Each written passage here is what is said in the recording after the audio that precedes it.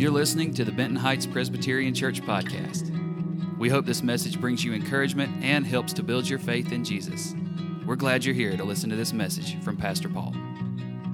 We are in the book of Acts. We just started a new series last week.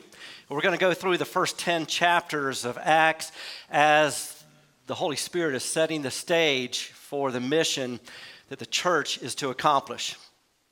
Today's theme is one of waiting. Now, I know that's a hard concept for most of us. And so let me ask, are you impatient like me? Well, I'm waiting for your hand. Just kidding. Okay. So one honest person in the back there. I don't like traffic.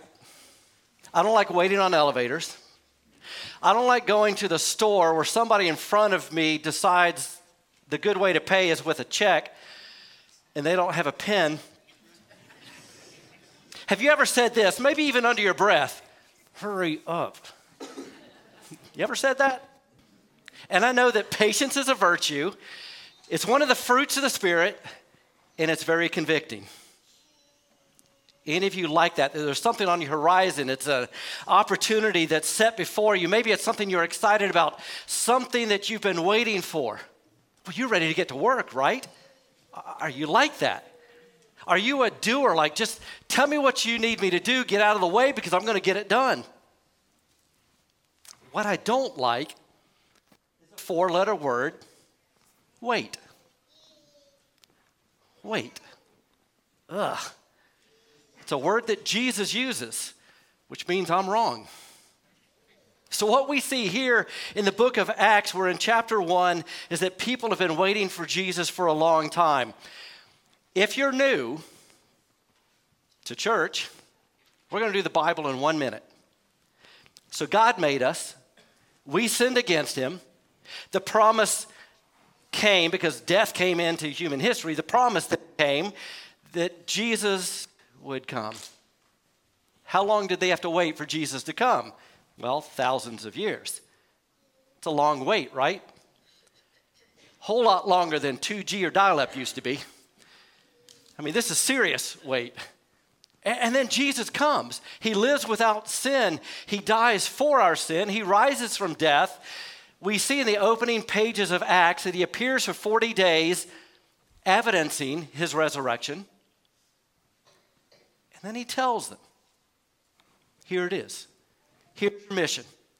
You're to be my witnesses in Jerusalem, Judea, Samaria, and the ends of the earth. I've got a global mission for you, something huge for you to do. You've been waiting thousands of years. Now go tell everyone about me. But wait. Waiting is hard, right? How many of you are students? School's not out for another 5 months. Waiting is hard. Or maybe you're engaged to be married. You're not yet married. You've got to wait. Or you want to have a kid. You're trying to have a kid. Maybe you're pregnant. Or maybe you've had a kid and that kid won't sleep. Just wait. It's very hard to wait. Jesus gives them the whole purpose for their existence. You are going to glorify me by being my witness in the world, but first wait.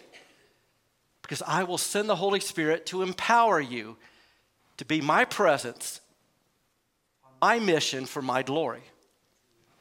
So they've got to wait. Well, that's the early church. What do you do when you're waiting?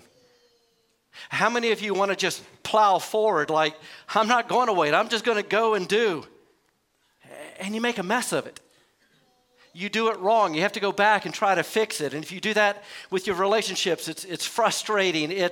You get bitter. You can get defensive. What are they going to do?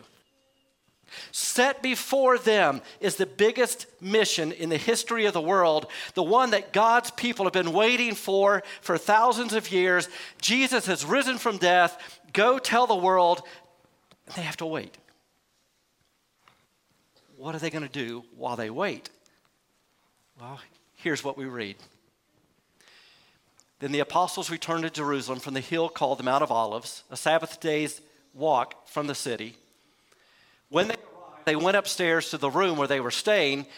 Those present were, here's the list of the disciples: Peter, John, James and Andrew, Philip and Thomas, Bartholomew and Matthew, James, son of Alphaeus, Simon the Zealot, and Judas, son of James. Let me say this. Here's the list of the remaining disciples. Isn't that last guy bummed that his name is Judas? There were more than one Judases that were in the 12 disciples. There's Judas Iscariot, and there's this Judas.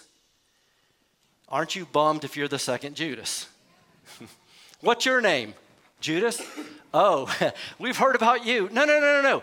I'm the other Judas. If he went to a conference and he wore name tags, it says the other one.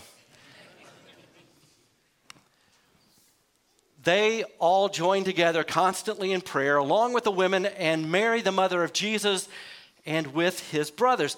So Jesus dies for sin, rises from death, appears for 40 days, proving that he has conquered Satan, sin, death, and hell. Jesus then commands the biggest mission in the history of the world, tells them to wait for the Holy Spirit's power.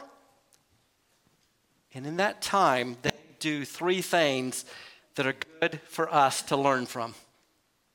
They gather, they pray, they continue to prepare the leadership.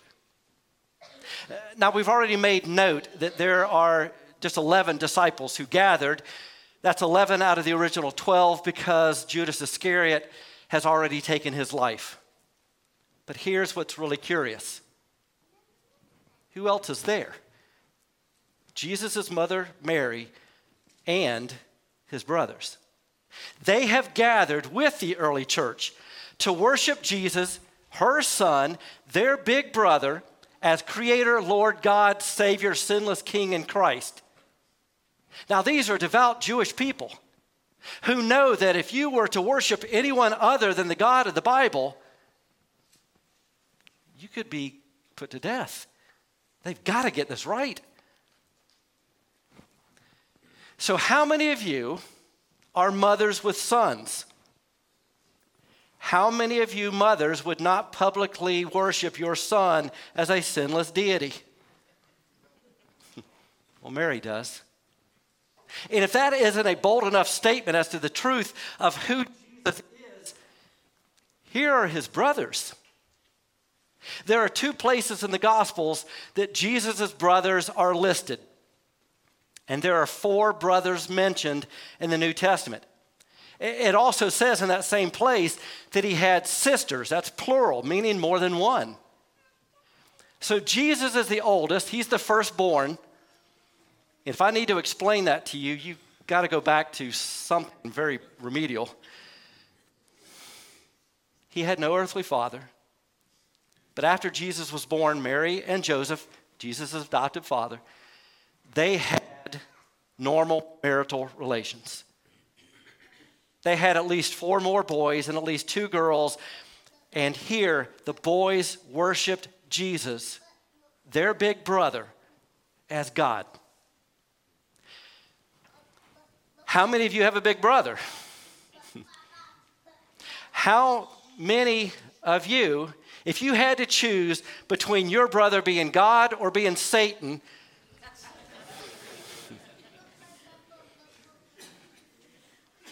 you would say, he's a lot closer to Satan.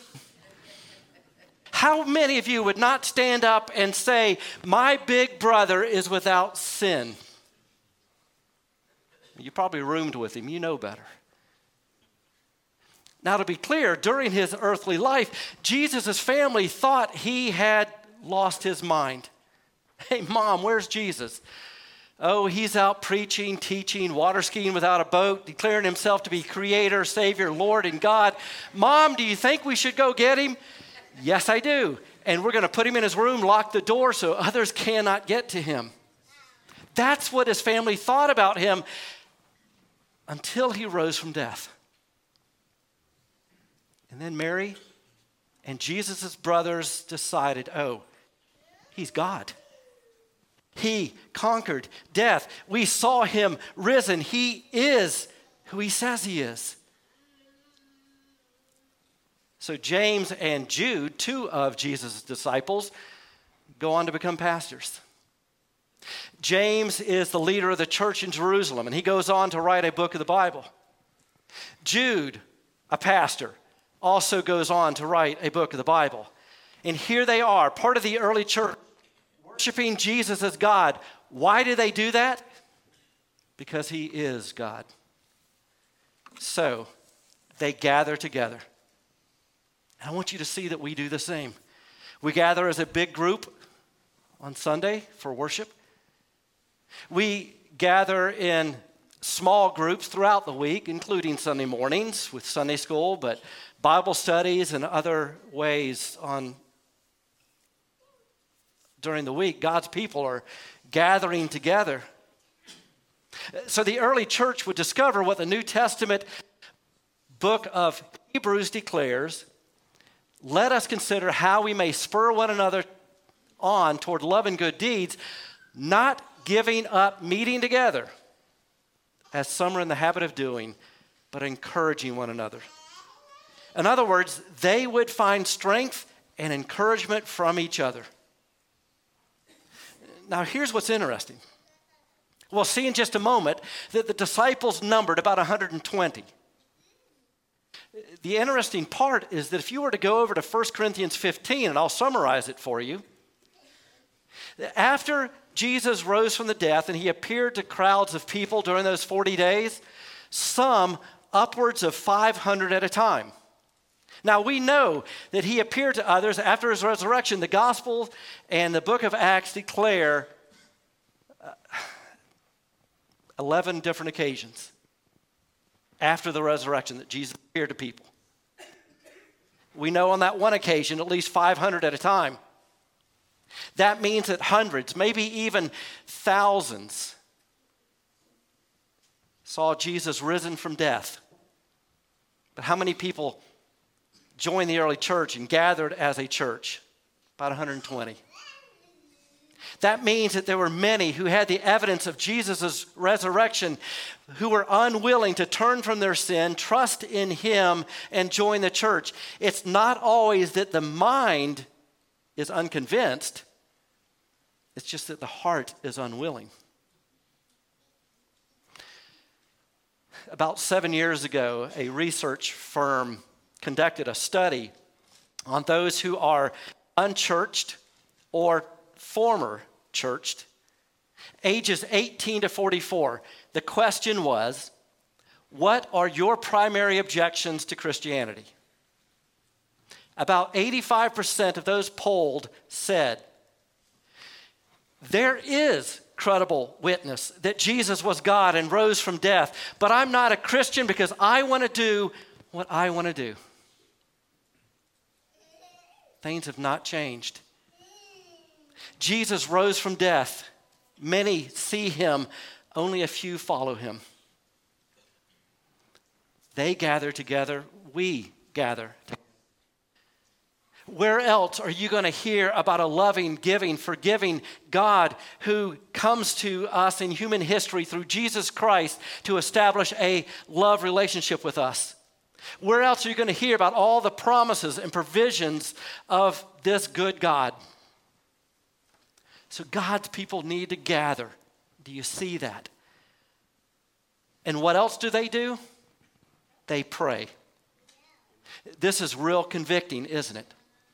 He's telling 120 people who don't have a map and don't have an airplane to reach the nations. They've got work to do.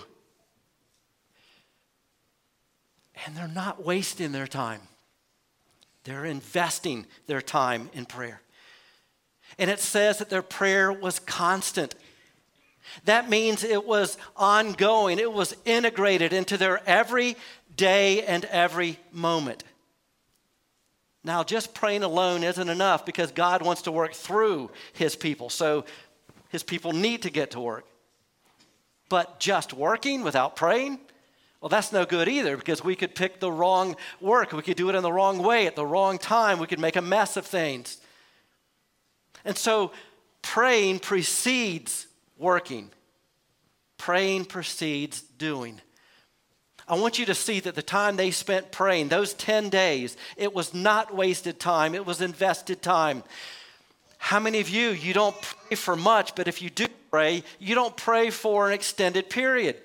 They're praying nonstop for 10 days. Now, let me say this about prayer. Prayer is a miracle. And I hope you never lose sight of this. Prayer is an absolute miracle because God, who is holy and sinless and the creator of everything, invites us, sinful, selfish creatures, into his presence. It's miraculous.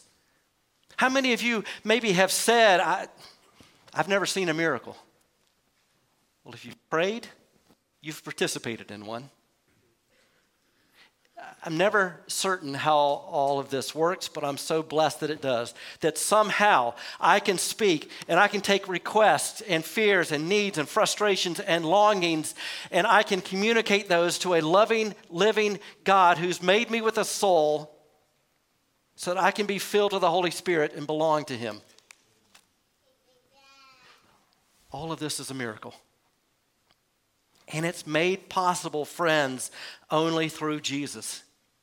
You may say, well, other religions have prayers that they pray. Yeah, but their prayers do not get beyond the roof in that place because you need a mediator. We need someone to connect us to God, someone to connect this world to its creator, to connect this fallen physical world to that flawless spiritual world. That's Jesus. He's our mediator. So what the early church realizes is Jesus has gone to heaven, but he's promised he's not going to abandon them. He would never leave them nor forsake them, so they could still talk to him through this amazing miracle of prayer. And he's available. He's willing to hear and answer those prayers. So they're gathering, praying, and they're praying before they're doing. It's preparing them for their working. Now let me say this. They're not just praying that God would do something. One of the great misnomers of prayer is to think that the primary purpose of prayer is to get God to do something. The primary purpose of prayer is not to get God to do something, but it's to allow God to do something with us. It's not to move God, it's to move us. It's not to change God, it's to change us. It's not to tell God something he doesn't know. It's for God to tell us something that we don't know. It's not to change God's heart, it's to change our heart. So this prayer is not to get Jesus to do something, not to get the Holy Spirit to do something. It's to get God's people in alignment and agreement with Jesus and the Holy Spirit, what they want us to do. So how many times do you start praying, God, do this, do this, do this, and you realize over time that God uses prayer to change you. God, I'm sorry that I'm bossing you around. I'm sorry that I think I see everything. I'm sorry that I think I know everything. God, I'm sorry I don't trust you. God, I'm sorry it looks like I'm sitting on a throne and you're there to serve me. All of a sudden you start realizing, man, prayer is changing me. And prayer is inviting God to change us. How many of you, when you've prayed, you realize God's the same, but you're the one who needs to change? Do you see that? So they're gathering, they're praying. The next thing we see is that the leaders are following Scripture. In those days, Peter stood up among the believers, group numbering about 120, and said, brothers and sisters, the Scripture had to be fulfilled, in which the Holy Spirit spoke long ago through David concerning Judas, who served as guide for those who arrested Jesus. He was one of our number and shared in our ministry. With the payment he received for his wickedness, the next verse, Jesus bought a field. There he fell headlong, his body burst open, and all his intestines spilled out. Everyone in Jerusalem heard about this, so they called that field in their language Akeldama, that is, field of blood. For, Peter said, it is written in the book of Psalms, then he quotes 2 Psalms, may his place, speaking of Judas, be deserted, let there be no one to dwell in it, and may another take his place of leadership. So they have a crisis of leadership. Leadership transitions in ministry are always hard. This one is particularly hard. Jesus picked 12 guys, and one of them betrayed him, was completely complicit in Jesus' murder. His name was Judas Iscariot. He went out and killed himself. The Gospels say that he hanged himself. Here we get some additional information that his insides burst to his outside. Now, either that means he hung there long enough that his body fell, or that it was bloated and burst. Either way, it's gruesome. But now think about it. At this point, Christianity is not a few billion people as it is on earth today. It was only 120 people. They're all gathering in one room. Jesus has returned to his heavenly kingdom. Of the 12, Judas has killed himself. This makes for a difficult transition, right? Someone needs to say something. Someone needs to do something. That someone is Peter. He is a human leader. God works through leaders. He works through political leaders. In the family, he works through the parents. In the church, he works through pastors and elders. Here, he's working through apostles. God works through leaders. We're all sinners, but God still works through a human authority. And here, they've got a real crisis. They need a leader, and it's Peter. They never voted for Peter to lead, but Jesus appointed him. Have you ever noticed, every time that the disciples are listed in the scripture, including the one we just read, who's mentioned first? Peter. Every time. Why? He's the first among equals. He's the leader. And so he steps forward. He steps up, and he's getting to lead the people. How is he going to lead them? This is very important, very critical. He's going to lead them by following Scripture. Leaders follow Scripture. Godly leaders follow God's word. That's how it works. So Peter doesn't just stand up and say, well, let's take a poll. Let's take a vote. What do you guys think? And plus, there are all kinds of sources we can look at. There may be good information in social sciences and in the business world and in culture. People may have their own ideas, but ultimately everything rises and falls on coming back to the Bible. It's asking, what has God said? I want you to see, they start with prayer, then they move to Scripture. Prayer is how we talk to God. Scripture is God talking to us. So in prayer, we're talking to God, and He uses prayer to change us. And then we open up Scripture, and it's submitting ourselves to the authority of God's Word, so that we might then know how to walk out God's plan for our life. And what Peter says is that Scripture had to be fulfilled. We're talking about God's Word, right? Well, we love God's word. We believe God's word. We trust God's word. We study God's word. We memorize God's word. We come back to God's word. Here's what Peter's doing. They have to decide how to replace Judas. They go back to the Bible. That's where we always need to go back to. God's word. Again, that's exactly what Peter does when he said the scripture had to be fulfilled in which the Holy Spirit spoke long ago through David. Now, he quotes the 2 Psalms, and Peter says then, those are David's voice. They come through David's words, voice, if you will. But who's behind it? The Holy Spirit.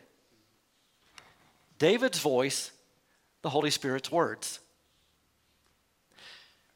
Peter continues, therefore, it is necessary to choose one of the men who have been with us the whole time the Lord Jesus was living among us, beginning from John's baptism, John the Baptist, to the time when Jesus was taken up from us. For one of these must become a witness with us of his resurrection. So they nominated two men, Joseph, called Barsabbas, also known as Justus, and Matthias. Then they prayed. Oh, what are they doing? They're praying. They're praying for God to lead them to the right one. Lord, you know everyone's heart. Show us which of these two you have chosen to take over this apostolic ministry which Judas left to go where he belongs. Then they cast lots, and the lot fell to Matthias. So he was added to the 11 apostles. The casting of lots, by the way, was not just some random chance kind of thing. It was understood biblically as a way that God is going to show them.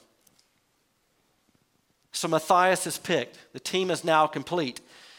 Interestingly, nothing more is ever recorded about Matthias in Scripture.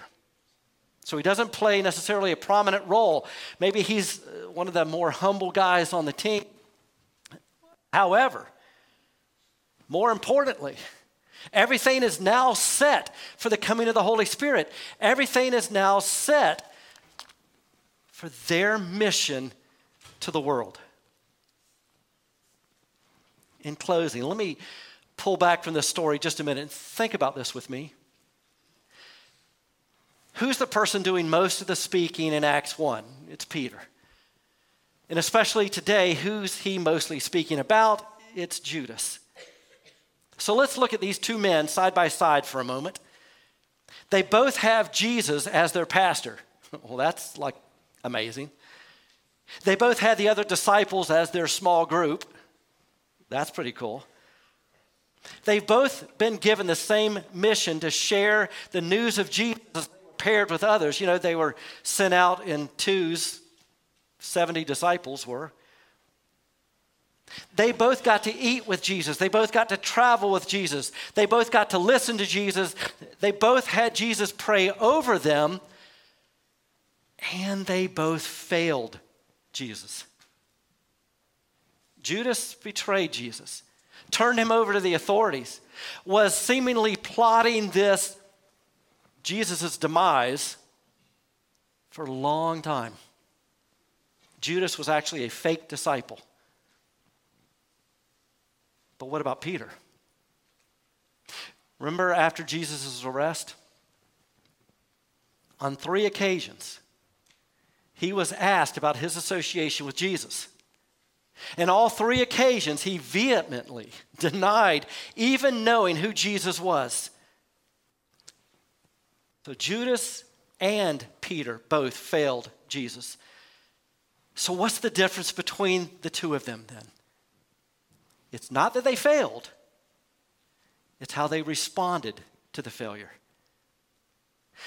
You see, once Jesus rose from death, Peter heard Jesus is alive. What does he do? He runs to the tomb. Eventually, Peter and the risen Jesus have a meeting. Peter is so devastated by his sin, but what does Jesus do? He forgives Peter. He's like, Peter, that's the whole reason why I went to the cross, so that you could be forgiven. I forgive you, Peter. But if you love me, feed my sheep. The day comes. Peter stands up and he feeds the sheep. He says, you know, the scripture says in Psalm, this is the way Jesus wants us to do it. He's feeding the sheep by teaching them God's word. What an amazing picture of the gospel that is. The difference between Judas and Peter is that one brought their sin to Jesus and the other brought their sin to the grave. That's a heavy word, but a hopeful word, because you're not dead. Whatever sin you've committed, today is a great day. Just bring it all to Jesus. Say, Jesus, I'm sorry. Please forgive me and use me like you did Peter to tell other people that you're a God who forgives and extends grace, and that may my miserable story tell of how wonderful you are. And that right there is the heart of Christianity. So the question is not, are you going to act like Judas or Peter and fail Jesus? Because we will. The question is, will you respond like Judas, or will you respond like Peter?